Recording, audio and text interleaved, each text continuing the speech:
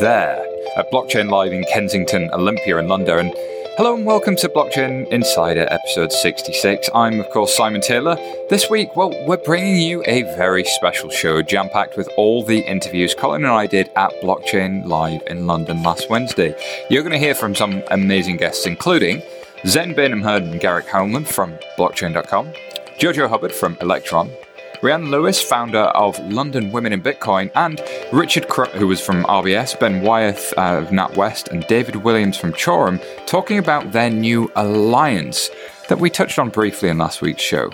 And last but not least, Lydia Torn from Simmons & Simmons, a law firm advising on blockchain and healthcare, which was a very interesting chat. So let's hear from them all now, kicking off with the team at Blockchain. All right, so we are here back in Blockchain Live 2018 and in the UK, coming live to you from London. And we are talking to two exceptional individuals, to Zen Bainum-Herd and Garrick Hellman from Blockchain. How are you, gentlemen? Really well, thanks. Pleasure to be here. Thank you so much for being on our humble podcast. Gentlemen, Garrick, you're chairing the main stage today. You're probably getting a good check on the pulse of where the industry's at. You know, where are we in 2018? In the middle of a bear market for crypto, with regulators coming out and saying things. Is blockchain over? Is it dead? No, it's certainly not. And I found your discussion with Blythe, I think, really useful on this question, especially the comment about we're in the trough of disillusionment. Certainly I haven't seen any disillusionment on the stage and amongst kind of the key people who are really building. I think Blythe said it really well that, look, this stuff is hard work. It takes a lot of dedication over a long period of time to figure out how to solve problems. It's not all going to happen right away. Oliver Boostman, as I mentioned a couple of years ago, really, I think, correctly pushed back on some of the hype around how quickly this could all happen. I think he's been right in that regard, and it was great to hear from him today and how he still is, if anything, even more, I think, optimistic about the long-term impact this technology is going to have, but it is going to take time. The classic is people tend to overstate the pace of change and understate the impact. Zen, talk to me a little bit about what you do for blockchain and what is blockchain to the uninitiated? Sure. So Blockchain is the company where both Garrick and I work. My role is head of strategy and head of markets. And that means helping the company launch both our institutional platform, which is called Blockchain Principal Strategies, and also helping guide the process of new products, particularly on the financial market side. Interesting, because you have a very institutional background in financial markets. Garrick, you come from Cambridge and academia, but also have an incredible track record understanding the space and being the explainer of it. We talk about institutions and we throw this word around. What does it actually mean when we talk about institutions and blockchain and crypto? Who are we talking about specifically, and what do they want from this crypto stuff? Yeah, it's a great question. I think it can mean many things. Typically, people see it to mean normally hedge funds or asset managers or banks coming into crypto. In reality, it's often, currently what we're seeing is a lot of what we think is institutional take-up is in fact individuals who are at these companies, maybe the owner of a hedge fund or a family office acting on their own behalf. We haven't seen a huge amount of real hedge funds or asset managers doing investing or trading as part of their overall mandate. I think we do see this, but there are some hurdles for adoption still to come. Well, mandates are hard to change, and they're usually set over long cycles and so on. But there's some dedicated crypto funds and then fund of funds starting to emerge. What do you think the next sort of 2 to 3 years for institutions and crypto looks like? Are they looking to adopt crypto as it exists today? Are they looking to get into Bitcoin, for instance? Or are they looking for securities tokens and something else? What's your view on that? I think it depends again on the institution. I think right now the immediate interest is in trading and investing in cryptocurrencies. And for that to happen, you need probably a fair amount more regulatory clarity for a lot of these institutions to get into the market, but also improvements in custody, i.e. the infrastructure needed to actually hold and manage cryptocurrencies. So I think in that regard, the way forward might look quite boring for a while. A fair amount of building, a fair amount of process, operational stuff to enable these institutions to invest and trade. can I ask specifically on the regulatory clarity? What exactly do you mean? I mean, we're in the UK, Bitcoin's legal. What do you mean by regulatory clarity from an institutional point of view? Well, for example, the UK put together a cryptocurrency task force, and the Treasury came out with a select committee report because it isn't that clear. In fact, because cryptocurrency can be seen as a crypto asset, it can be seen as a form of money, it can be seen as a representation of an existing asset, like taking gold and creating a token backed by that gold. It might be a cryptocurrency like Bitcoin, which has different legal views in different jurisdictions, or it might be, like you say, a security token or some sort of security that has taken the form of a digital asset. And so within the what we call crypto or blockchain, there's such a wide spectrum that certain parts fall under different regulatory frameworks.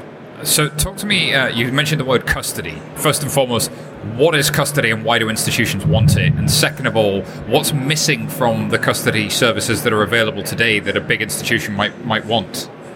Sure. So custody really means looking after your private keys, and private keys are really the things which enable crypto assets to move around on the network. So I imagine the crypto assets being things which live on blockchains, and in order to move them from one place to another, you have to use a private key.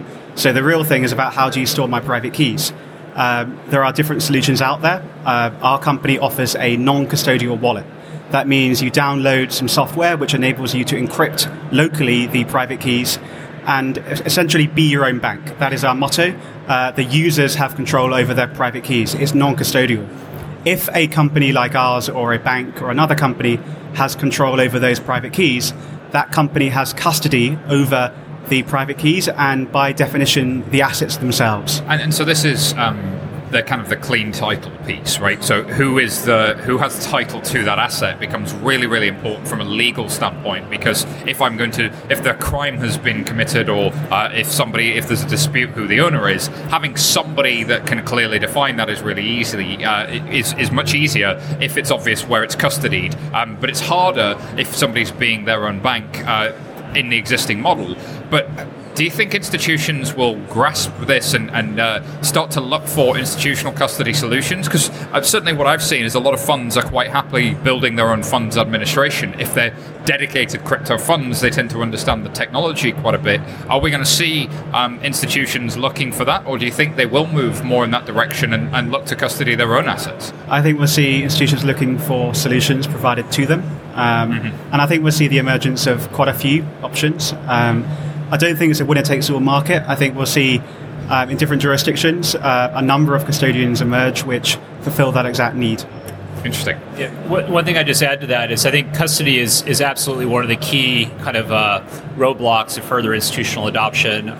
Funds, institutions haven't really managed bearer assets in recent times. There used to be bearer bonds and these things, but it's a new challenge, new thing that institutions are grappling with and getting comfortable with. And I agree with Zen that different institutions are going to require different solutions, so having a range of options is going to be important.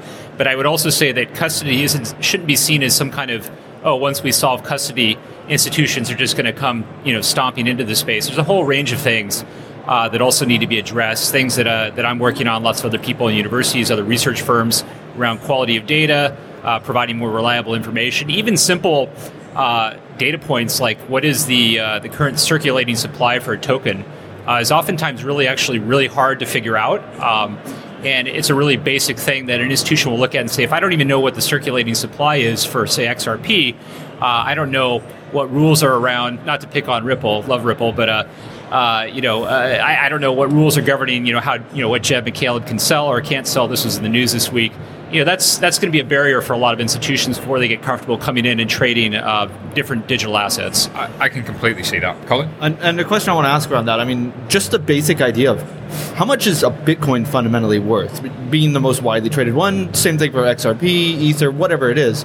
Is that something that people are asking now? Because, I know what the price is on an exchange, but what's it really worth? It's a great question. I don't think that we have a reliable, kind of robust answer to that question yet. I think we have a lot of innovative thinking and work being done on how to value crypto assets, looking at things like, well, what is it, first of all? If we want to look at it from a currency perspective, and look at things like velocity and some of these traditional models for measuring value, calculating value for currencies. If we look at it from a kind of a commodity perspective and think about its use as a store of value, we start to think about, okay, well, maybe it could take this kind of market share from, say, other stores of value like digital gold. But it's still early days in developing valuation techniques. I think it was Chris Berniski or someone who said, the joint stock company was invented several hundred years before we developed techniques like discounted cash flows to actually properly value companies. It could be hopefully not that long, but hopefully a little while longer before we have really reliable means to value crypto assets. Interesting.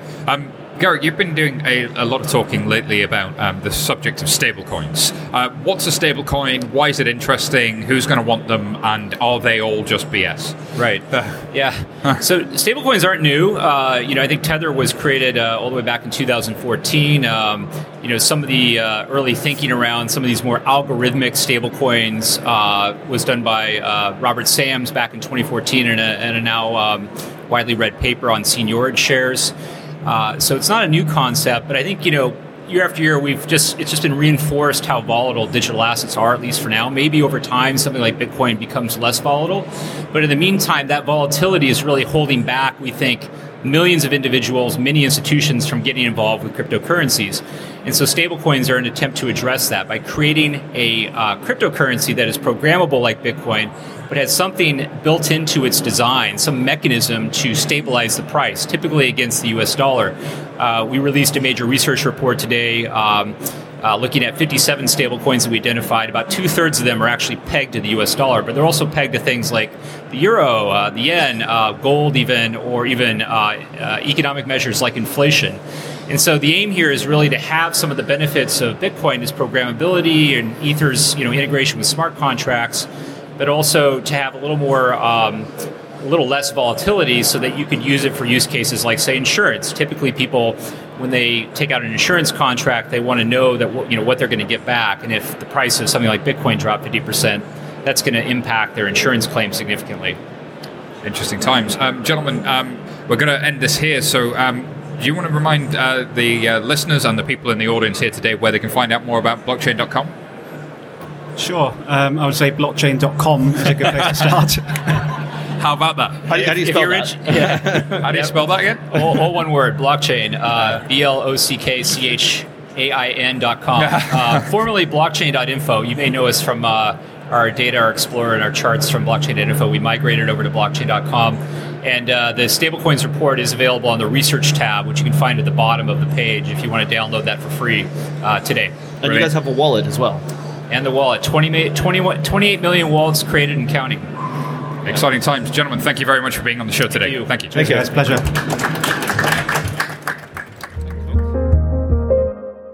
I'm here at Blockchain Live with Jojo Hubbard of Electron. So we've decided, right leading up to the show, that you're going to renationalize everything on Electron.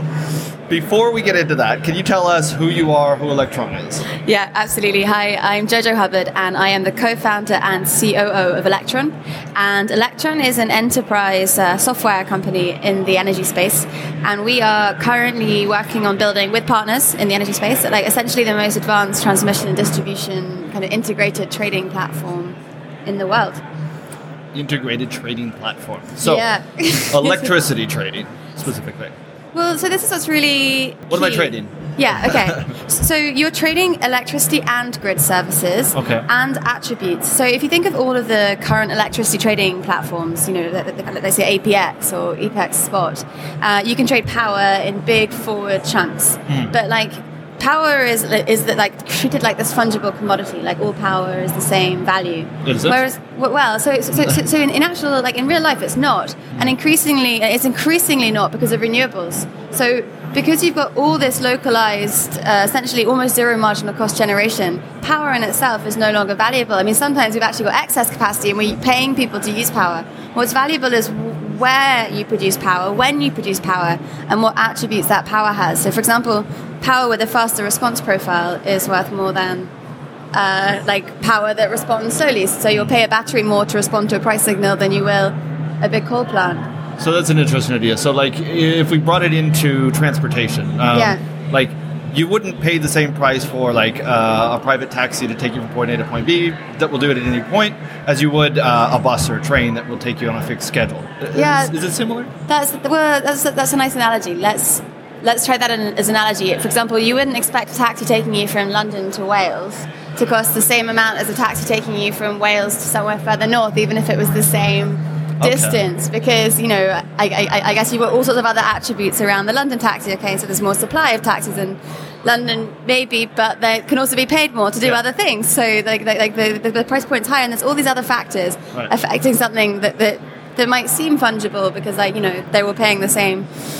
But at the end of the day, so I'm guessing, and tell me if I'm wrong. Yeah. You're not building a platform that goes directly to a consumer like me who just wants to turn on the light. Absolutely. We are B2B. We're building a platform for the national system operator, for the local network operators, so the kind of transmission and distribution, and for kind of big suppliers. So essentially it's B2B. So if I understand the whole system and how it works today, there's let's say it's a nuclear power plant on the south coast of the UK. I want to turn on my light switch 500 kilometers away. What happens between nuclear power fission happening and me turning on my light, and where do you fit it? Right, okay. So let's look at how it gets physically delivered to you first, right? So you've got a system operator who runs the national transmission wires, so essentially the high voltage lines that you see held up by these big metal pylons, that takes you down to the small wooden pylons that essentially step down in voltage and take it to your house. So that's the transmission system and the distribution system. You then and that physically delivers the power to you, and you pay your supplier, who you've pre-agreed to pay either a fixed price for power or a price, a kind of time of use tariff. We're beginning to get a couple more flavors, but there's very, very few flavors. You pay them for the energy you use, and they have pre-purchased that power from the power plant to cover all the energy they predict that you're going to use and that their generation is going to produce. Now, that was kind of easy in a world of coal and nuclear because it's all quite predictable. In a world of renewables, it gets harder and harder for the whole system to balance at the transmission level, to manage flows of power through the local network, because all of these products are connected to the local network, and for the supplier to have their trading position in balance, because you've got this weather-dependent generation. So that's what caused this idea of something we call attribute power, where it's not just the power that's valuable, it's what and where and when and how you produced. And so our platform basically links the asset's identity to the actual trade or the traded products itself. So that's already a very new concept in energy. It's not being done anywhere. The second concept on top of that is, let's say, it allows multilateral tradings. So the system operators basically going to pay you to balance the whole system. So if there's too much power, they'll pay you to use it. If there's too little, they'll sort of pay you not to, right? Just really basically. The local transmission operator will pay you not to use power in an area with a constraint, or to soak up kind of power. Let's say there's so many solar panels here, they'll pay a battery just to absorb that power to prolong the life of their transforming asset, which otherwise gets very hot and kind of burns out quickly. And then the energy trader themselves will actually pay you to kind of keep the thing in balance. All of those are non-rival goods, and no trading platform today lets you match these kind of goods on a multilateral basis. So could you do this without a blockchain? So you absolutely could do this without a blockchain, but it would absolutely require everyone to be trading on exactly the same platform. So in an ideal world, if you're developing your country from scratch, probably this would be like a nationalized system architecture. But given that you've got all these different orthogonal value vectors, and everyone gets the most value from the system when they share the value of the actions, and so let's say National Grid are going to pay you anyway to turn down power. If someone can kind of come in, like a local network operator, and say, I want you to turn it down here and I'll subsidize that, or I don't want you to turn it down here and I'll pay you not to take that action here, that's how you get the system efficiency. So a multilateral trade needs everyone to be on the same platform, and blockchain's a way of doing that without renationalizing our energy system. So, okay, when you say blockchain, what do you mean specifically? Yeah, good question. So it's essentially a shared data infrastructure. Our platform is a kind of permission platform. We've basically recreated current regulation. It's kind of called governance in the blockchain world, but it is just regulation, really. It's like who's allowed to do what. There's two kind of core modules. One is an identity module, which just literally just makes sure everyone's referring to the same asset in the same way and allows people to associate tradable attributes to that asset. So I've got a battery. I can associate the fact that it's in this location. So then when I go and hit the locational product defined by the next grid operator, I can essentially prove that that battery that I'm using to bid into that market is in the location I say it's in. Right. And I can also go and hit an energy price from someone else at the same time, because the local distribution operator, he only wanted my location. Okay. So when you say that it's built across, I'm sending this information about who I am, where I am, what I'm sending, where the power is coming from. Probably a lot more information than that. When you say it's going into a blockchain, are you dumping all of that in? No. Like you're pumping this through Ethereum? Where does it live? So very little of that data actually has to sit on the blockchain. On the identity side, the only piece that has to sit on the blockchain is the unique identifying number. We call it an MPAN in energy, like down to like the meter level. Okay. You can associate state or kind of additional attributes on the blockchain, but then everyone can see it, so you might not want to. You definitely need to be able to grant and rescind data permission access on the same blockchain, so people can go and look at the off-blockchain stores and check like the technical specs of that asset. So that's on the kind of identity module side. And the only thing that actually needs to sit on this kind of shared data infrastructure on the trading module side is the specification of the product. So by product, I mean a local network operator saying, I want you to not use power at this location during this time period, or I want you to be available at my option to do X. The umpire contract, this is how things are matched. And then at your option, maybe, the actual, the matched trading sets, if you want to publish that to the network. But you don't even want to put trade by trade on it, because then everyone else can see how everyone else is bidding. You just commit hashes so that it's auditable. You can check that someone has basically contracted to provide a service at this time, and you can go back and kind of unroll that with the regulator. And we've talked a lot about this kind of in the region of the UK. Is this the idea is it should be global or is it regional? So the natural boundaries are where you are sort of balancing the system level. So, for example, in the US, some of the biggest markets would be like CalISO in California, NISO in New York, and ERCOT in Texas. And like all of them would probably want their own platform. If you want to go and trade between areas, I mean, I think that's probably done on another platform because... Possibly. Yeah. So can I use this platform? Theoretically, it's set up in the UK. I can isolate the places where I get paid to use electricity. Can I just use that to go mine Bitcoin for free or get paid to mine Bitcoin? Yeah. It's really funny, yeah. Yes, in theory, you can get paid to use energy. So that's sort of step two. Step one is actually kind of boring. What we're doing is basically evolution, not revolution. It's like, let's just coordinate because everyone gets more value from coordination. Step two is you've got all of this data and set of price signals and requirements from everyone in one platform, and people can start building apps on top of it. So maybe one app is like Uber Search for like power prices or low power prices, and someone with a very fast Tesla can drive around and mine free electricity. Maybe, right? Maybe. But I mean, that is actually, the whole mining Bitcoin for free, like, you're just dumping energy. Like, in theory, if we have a more efficient energy system, we won't need to dump energy that way. We're sort of... Then how do I mine my Bitcoin? I mean, however you like. Okay. But I don't think that's a kind of key tool in balancing the energy system. I'm sorry, it's Blockchain Live. We need to talk about mining. I have to get it in. I didn't get to talk about it today. So. You didn't, so I'm very sorry about that. Yeah. No, that's really cool. So what is the next step? Where are you today? When's the ICO? All these important questions. So I don't think we're ever going to do an ICO. Good choice. I mean, our platforms have utility to the utilities, and they don't want currency risk. But essentially, I mean, it's very useful to be able to settle directly for products or services on the platform, but you can just represent a native unit of account, say, guys, that's £1. You settle in pounds, you know? That'd be quite cool. Yeah. I like the idea of pounds. That's how it's working, yeah. I mean, some people do. Makes sense. So we are going to be raising equity, I think, in the old school standard way.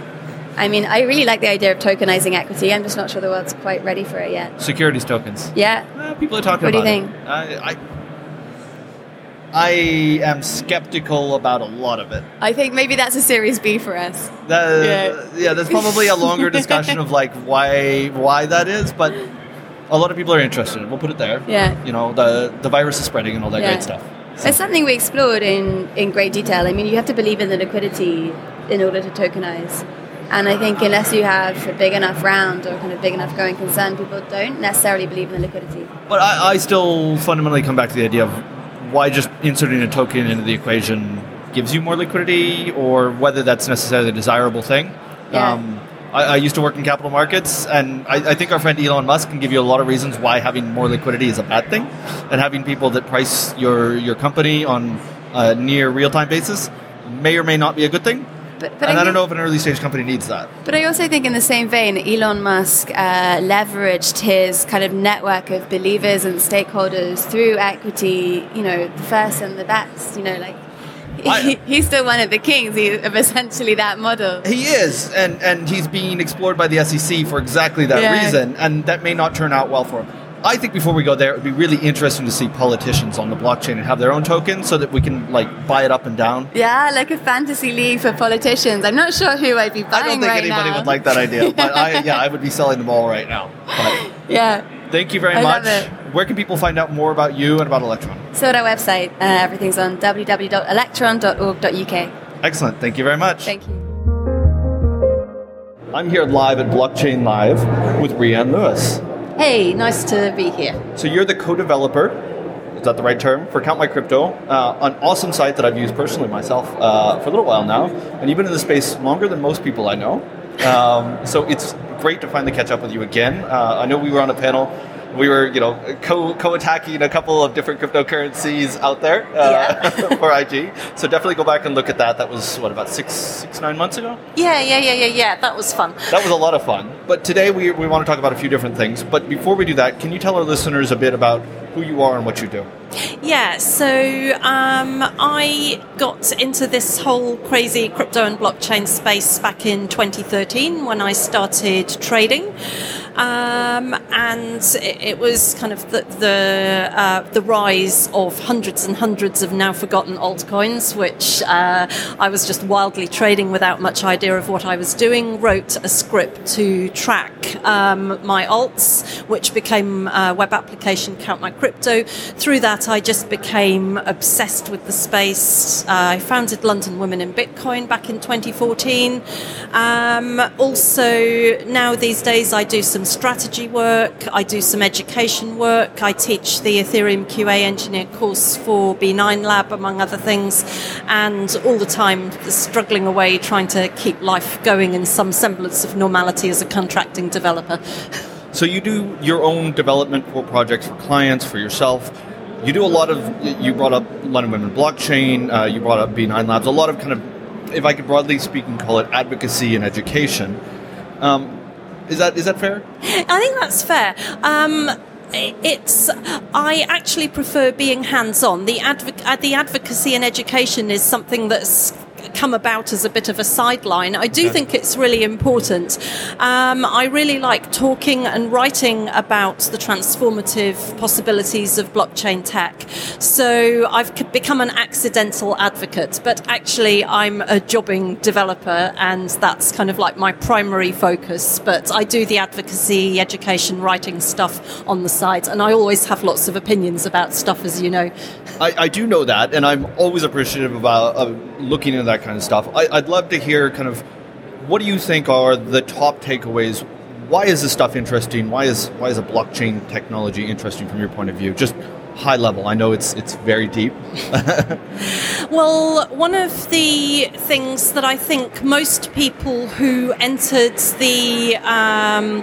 who kind of entered this vortex back in 2011, 2012, some people even earlier than that, one thing that they've got in common was this idea that you don't need anybody's permission to hold your own wealth. The idea of, we heard a lot of rubbish back a few years ago when people were talking about blockchain, not Bitcoin.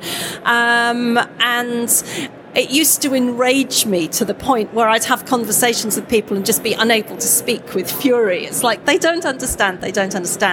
So for me, this idea of blockchain tech, lowering the barrier of entry for developers, giving you like a secure platform to transact without anyone giving you permission, allowing you to build applications, to transfer value. It's that very, very liberating aspect of the technology that attracted me. Obviously, from a strict tech point of view, it's massively interesting because it works it tends to work in a completely different way from the way that we're used to software behaving. So it's kind of interesting from a theoretical point of view, but from a social point of view, I'm still massively interested in this complete freedom. And we're seeing a lot of applications built on top of blockchains which obscure the fundamental principles of what's underneath. And I think that's kind of a shame. That is a really interesting point. But before I kind of dig into that, and there's a few things I want to come into it. You mentioned development, and just before this, you'd given a talk about developing on blockchains. What is kind of your main takeaway that listeners should know if they're thinking about developing on a blockchain, they haven't done that before? It's this weird world, and nothing's like anything ever before, right? It is, but I'd say that's kind of semi-true, because in my talk I was highlighting 10 useful tools and frameworks for building on top of blockchains,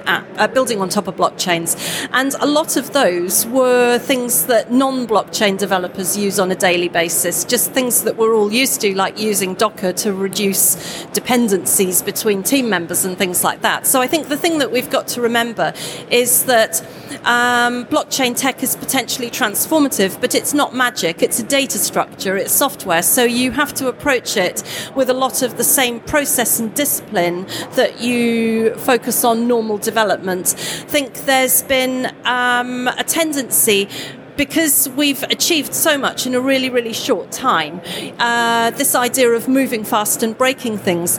The original people who developed these platforms, they wouldn't exist if people hadn't moved fast and broken things. But there has to be a balance. Now we're building on top of these platforms with people following due process and not just whipping up something in their bedroom and launching it into the world so that everybody can lose all their money. And I think it's good that we finally moved to people understanding that a lot of money can be lost here. Rather than throwing it around, it's good to move fast and break things. We see what happens even when people move slow and things break, unbeknownst to them over the last couple of days here. Yes. I want to dig into something you and I were talking about kind of before we came in here. One of the things I think, broadly speaking, that we've seen is there's almost 2, maybe 3 epochs of cryptocurrencies and blockchain, as far as I see it. And you'll tell me where you disagree and where you agree. We started out kind of the early days, the first 4 years, let's say, is Bitcoin and a couple of altcoins. And then Ethereum came on the scene 2014, 2015 time, and kind of launched the real excitement around smart contracts. And we can argue whether that existed before, but a lot of excitement. Now in 2018, are we entering a third phase? And if so, what is that? I think that's broadly correct. I think it's really interesting that recently there's been a real revival of interest in counterparty assets. And for people who were around in the days before Ethereum, people talked a lot about coloured coins and tokens on counterparty. And recently we're seeing a real resurgence of this. And I think this is really interesting. People using counterparty for non-fungible tokens is like a thing now. Yeah. And I think it's quite a sort of interesting thing that we're going back a couple of years and we've got this new take on it. I think from Ethereum's point of view, the next few months are going to be really, really important because obviously people, there was massive anticipation before the Ethereum mainnet launched, as I know you remember, and people were starting to build stuff on testnet. Eventually it went live, and I think it's fair to say that there's certain amount of disillusionment around what the platform is and isn't capable of, and perhaps this is something that's partly due to people's expectations that they're putting stuff on chain that shouldn't be on chain in the first place, and people are using Ethereum for all kinds of things that it probably wasn't intended for. So we have things like Afri from Parity tweeting slightly tongue-in-cheek, don't deploy your dApps on Ethereum, no more dApps. And people misinterpreted that, and he got a lot of flack for that, unfairly, because he was making a really good point about second-layer solutions are coming. You can use things like proof of authority chains, things like that, thinking around what you should be using the main Ethereum network for and what you shouldn't be using it for. And I think this mismatch of expectations is one of the things that's led to this sense of disillusionment, which let's see if some of the work in progress can actually reverse this. Yeah. Do you think kind of that will change or stay the same as we start to see these new competitors, if you can call them that, of Ethereum, like EOS or Tezos or any of these other newer platforms? Do you think that will change that and people can write more things in the chains, or do you think it's just better engineering practice to not?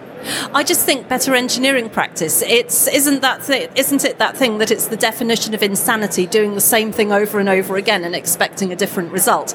And if you've got a dApp that doesn't work on one chain because it's badly architected and it's trying to do too many transactions on a public chain, it's not going to work, whatever public chain, whatever governance model you move it towards. Been quite interested watching certainly with the EOS community in London. I never know whether to say EOS, EOS. I've heard different people from EOS say different things, so I don't know which it is. But I've certainly seen in London this amazing network effect where you just have had a heap of developers piling in to build things on EOS.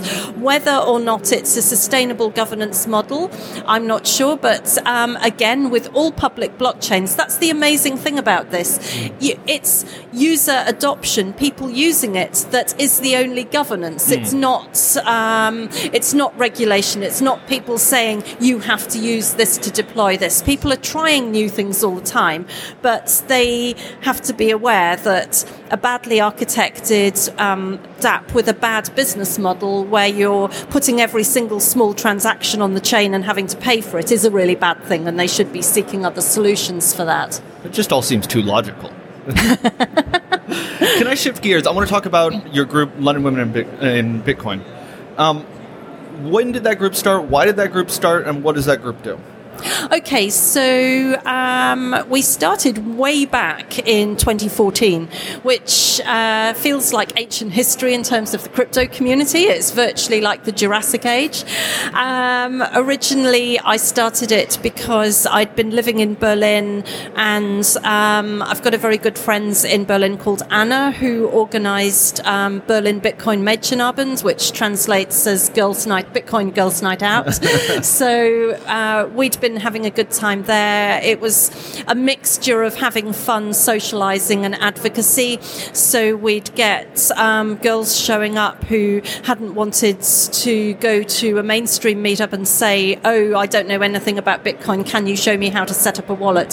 So we spent a fair bit of time sitting around tables explaining what Bitcoin was, installing wallets on people's phones, and sending them small amounts of Bitcoin, which I hope these ladies held on to, because it was enough for a beer then. It probably turned into some significant amount later on. So when I came back to London, my friend Magda and I decided to start a group in London doing the same thing.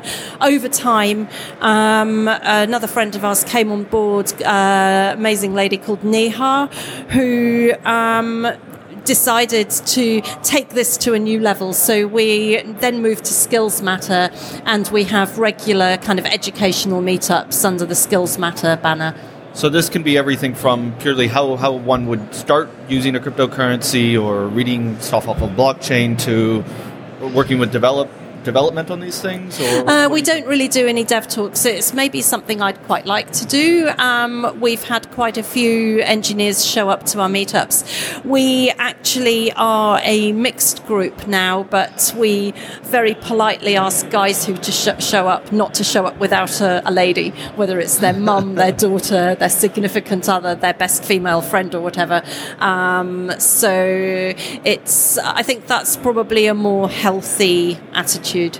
I think it's definitely a great initiative because there's a lot of people, as you say, women or people that are getting into this after they meet people that have been in it for a while that would like to get involved in maybe a different environment from what exists out there. So really congratulations on doing that. I've got a little daughter, so it's very close to my heart that I'd love that she could do whatever she wants when she grows up. She's only 18 months old, so not quite a developer yet, but she'll get there. Awesome. Thank you very much for coming on the show. Really great to learn more about what you're doing. Could you tell people that are listening where to find out more about you and maybe how to get involved? Okay, cool. So thank you so much. It's really nice to see you again. People can find me on Twitter. I'm at Rian_is. And the next big thing really is relaunching Count My Crypto, which has been in progress for so long I can't even talk about it. And if you go on meetup.com and search for London Women in Bitcoin, you'll find details of our upcoming meetups. Great. Thank you very much. Thank you. And we're back. Blockchain Insider at Blockchain Live. I'm going to get sick of saying that. The once weekly podcast that comes out with We Are Here and all that great stuff. What we're going to talk about is way more interesting. We're going to talk about Quorum. And not the Quorum that I have heard about previously. The one spelled with a CH, which is way cooler than one with a Q, right? It is. So I'm here with the always present, the always amazing Rick Crook. Thank you. Thank you for coming back. Great, Colin. Great to be here. And two gentlemen that I've just met and who are much more interesting than Rick, Ben Wythe and David Williams. You guys represent, the C-suite, I think, of the Quorum team, right? Part of it. Part of it. Okay, so there's a bigger C-suite. It's quite big. You got a big suite. Excellent. So, guys, can you tell us first, who are you, what are you doing, and what is Quorum? Quorum's a blockchain development company. It is working with the Cordite Foundation code, which is the brainchild of Richard, Ben, and others here. And it is developing distributed applications using that code. We have an ICO in the market. Our first partner is a company called Arkit. Arkit is using the Cordite Foundation code to stand up the first iteration, the first instance of Cordite, which not only combines that amazing public blockchain software, but also uses some new quantum encryption technology, which is being developed in partnership with, amongst others, British Telecom and the European Space Agency. So Arkit will be the first instance of Cordite. It will also be quantum safe. And finally, it incorporates a new protocol that we've invented called Proof of Performance, which we think is an important innovation that automatically incentivizes node operators. And really important, before I let you go on, you're working with the European Space Agency, and there's a token. So where are we going? The moon. Quite possibly. Hopefully. So once that Arkit blockchain system is up and running, we'll have hopefully 2,000 nodes established. It's very important to Quorum that we get a really large professional base of structured, well-incentivized node operators. And then we have an ecosystem of distributed applications that will launch onto those nodes, which means that the token holders in Arkit should see a lot of business coming their way very soon. Some of the dApps that we're working with have large corporate partnerships with companies like Deutsche Telekom and PCCW in Hong Kong and Sony in Japan. So we're very focused on working on applications that have large corporate partners, because those are the people that we think can drive really large-scale adoption of blockchain technology. So our focus is on enterprise partnerships. Excellent. Ben, Rick, can you guys tell me who you guys are? Yeah, so we've just exited, or I've just exited Royal Bank of Scotland, who've been a tremendous employer and sponsor. But I think if you look at the blockchain space, it's expanding and it's accelerating. And it reminds me of the kind of mid-90s with the internet. And I think it's, as we started to look at what we wanted to do next, we came into contact with David, and actually we saw a partnership there where, as you can hear from David, there's some exciting things that he's got as a vision, and we started to look at how we would work together, and that's how Quorum came about in that kind of classic, bringing in a seasoned CEO like David and someone like myself coming in from the enterprise blockchain space, and what we saw was a meeting of minds, and we actually went, do you know what, this is going to work, let's go and do something. So we're really excited to have stepped out and into the space. I think if you look at some of the work we were doing in the FCA sandbox with digital mutuals and mutual societies, that is... What is a digital mutual? Ben, you want to pick that up? So I guess we've been building lots of decentralized applications. Lots of decentralized applications, and we keep finding problems in this new business landscape. We're literally bringing lots of organizations together to build, fund and run decentralized applications, but it's actually very hard to do that in the real world. We've struggled with aligning things like budgeting cycles with who's going to actually build the app, who's going to make changes, and also who figures out which set of changes to make next. So we came up with this idea that we could create some code, a decentralized autonomous organization that would allow us to represent governance, economics and membership models, and that would actually facilitate bringing these organizations together so they can actually, fund the building of the decentralized application, to propose and vote for changes to that decentralized application. And then we took a step back and thought, well, there must be some existing structures in our current legal system that we'd have a look at. We found the Cooperative Society, so we went and had a chat with the FCA, and we're pretty close to having a real FCA registered Cooperative Society called Cordite Society Limited. I think we should probably get that next week, or certainly a decision about it, and that will be something that we'll be running on Cordite. Excellent. So that's the first example of a mutual society on a blockchain. So a building society on a blockchain, kind of, or you could take it that credit way, union or in the credit United union, States, yeah. And that will then bring in the token side of this if you wanted to. But I think most importantly there is you've got a decentralized governance, which we've always had in mutual societies, right. But we've now digitized that, and you can put that very much into the Cordite or the blockchain space. So when this thing's set up, can you guys make loans and take deposits? Well, legally. The Cordite Society is not about that aspects. Sorry, the Cordite Society is not about those aspects of mutual. So the credit union aspects will come later, and we can just sort of write plugins that allow us to do those sorts of bits and pieces.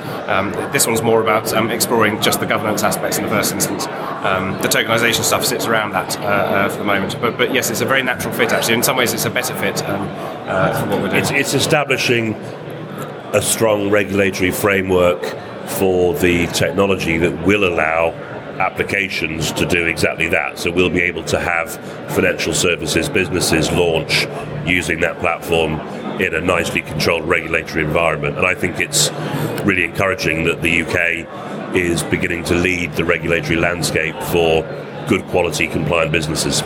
Compliance regulation framework. You guys aren't cypherpunks. What's going on here?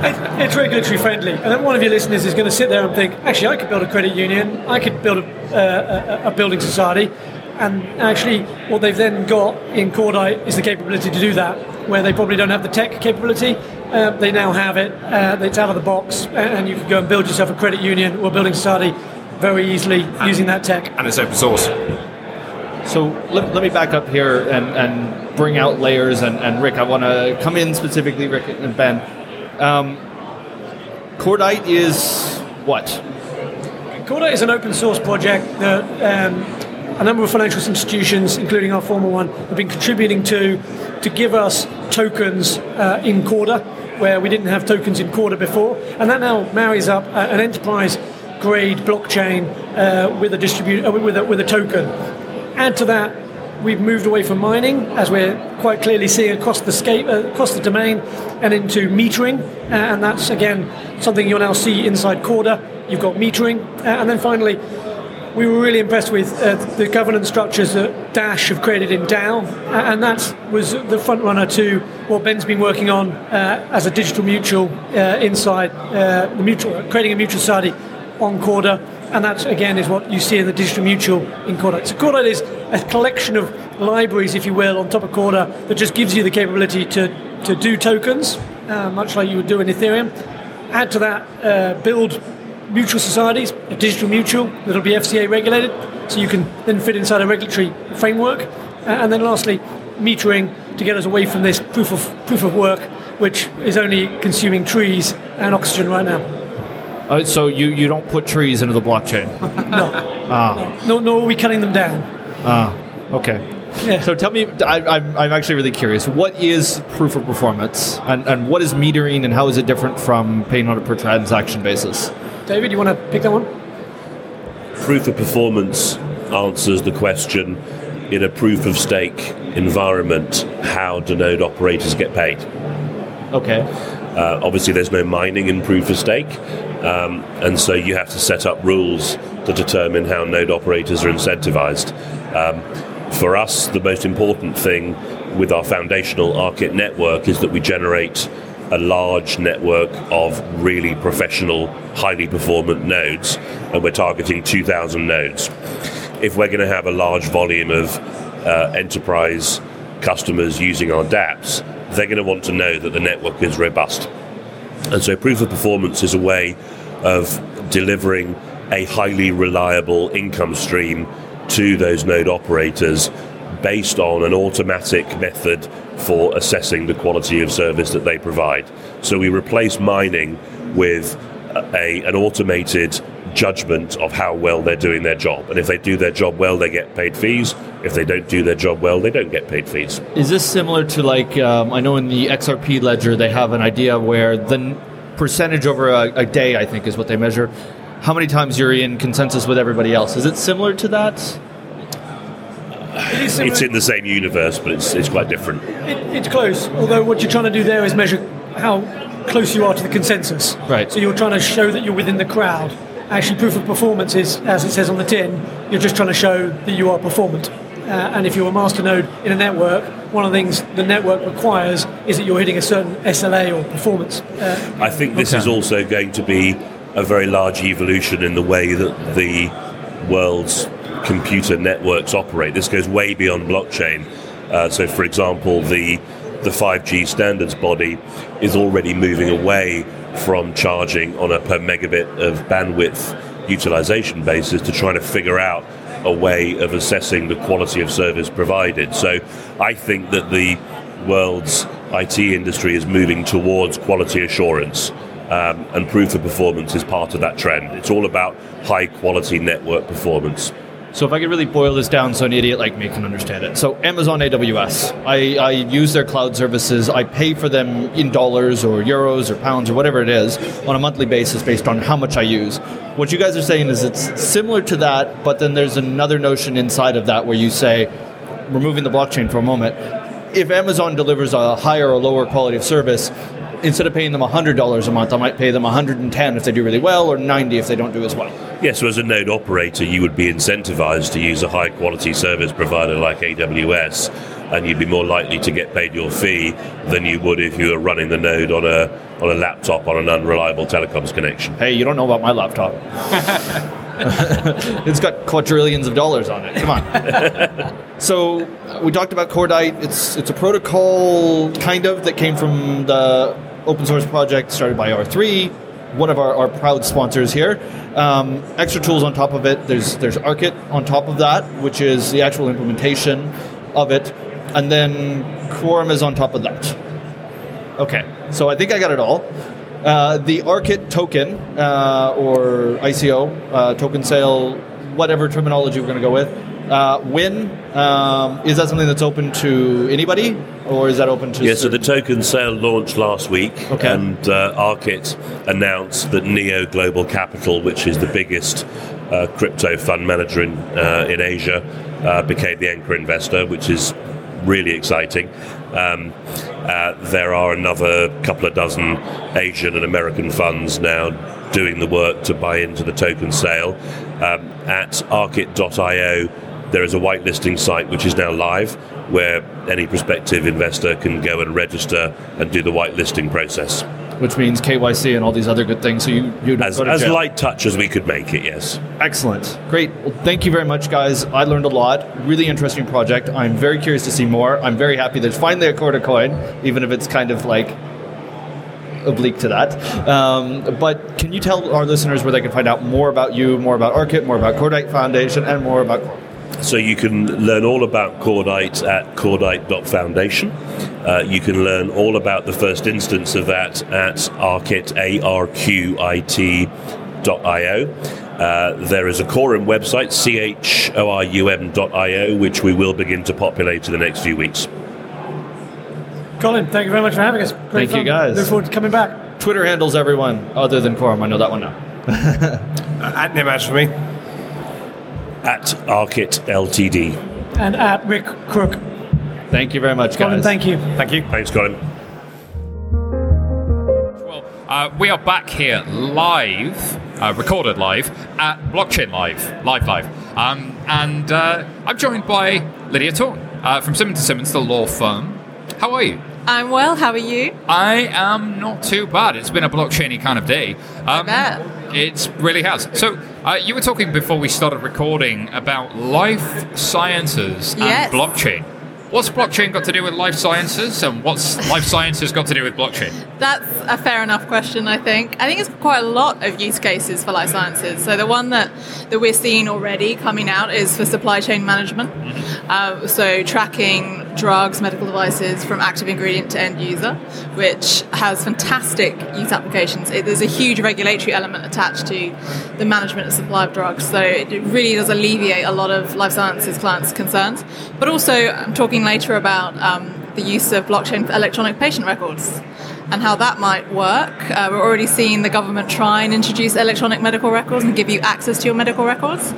Not quite sure how that's going to go for them, but it will be interesting to see.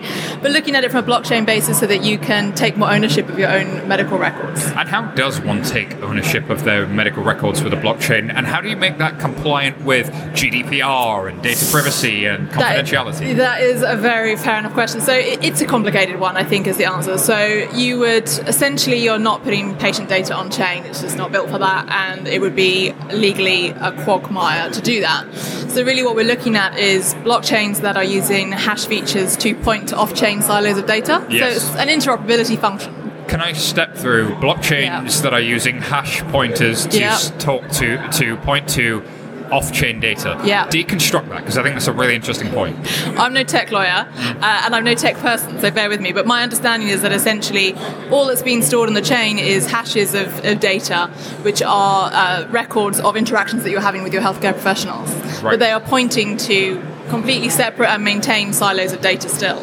So you could have the audit trail and the event log of everything that has happened that happened with consent without your data sitting in a publicly available blockchain. Exactly. And you would also be able to track, say, consent. So consent to treatment would be recorded. You'd also be able to pick up if there has been anyone accessing your medical record, if anyone's tried to change what's been recorded, which unfortunately is an issue that we need to bear in mind.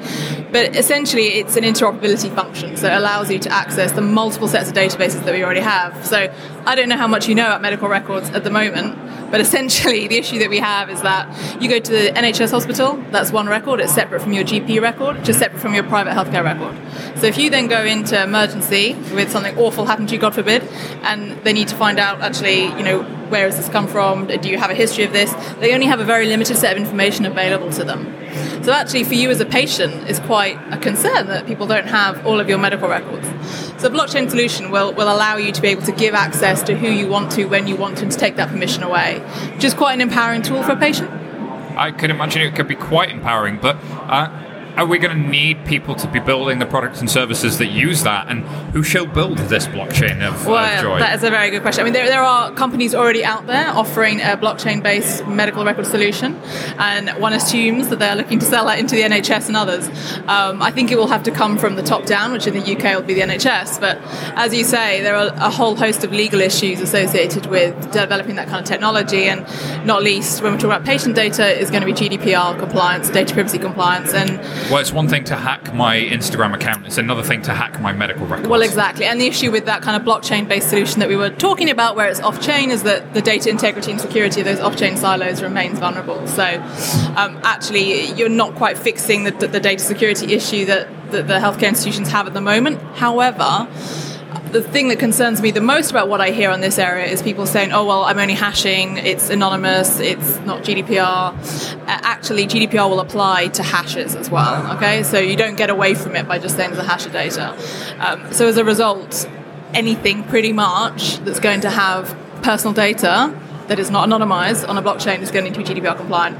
And you run into difficulty straight away because with GDPR, you need to be able to erase data at request. But in theory, doesn't that mean that if I have to be able to fully erase data at request, companies that store magnetic tapes are in real trouble because I don't know where most of the Iron Mountain or other tape services are available, but those sorts of companies have no idea where your data is. With a blockchain, at least you know where it is, and at least you know that somebody has intentionally removed any linkage to you, the individual. Well, that's an interesting solution as well, and we've talked a lot about kind of how you might get around that issue, because you don't always have to erase data. There are certain statutory exceptions which might be viable. You'd have to think about it on a case-by-case basis, but in terms of whether you could come around with a technological workaround, so maybe just saying, actually, I just take away access for anyone, even you, to your blockchain data, and that's as good as erasure. We're waiting for the EU Commission to really come out and give a view. Interesting time. So if people want to get in touch with you, where do they find you, Lydia?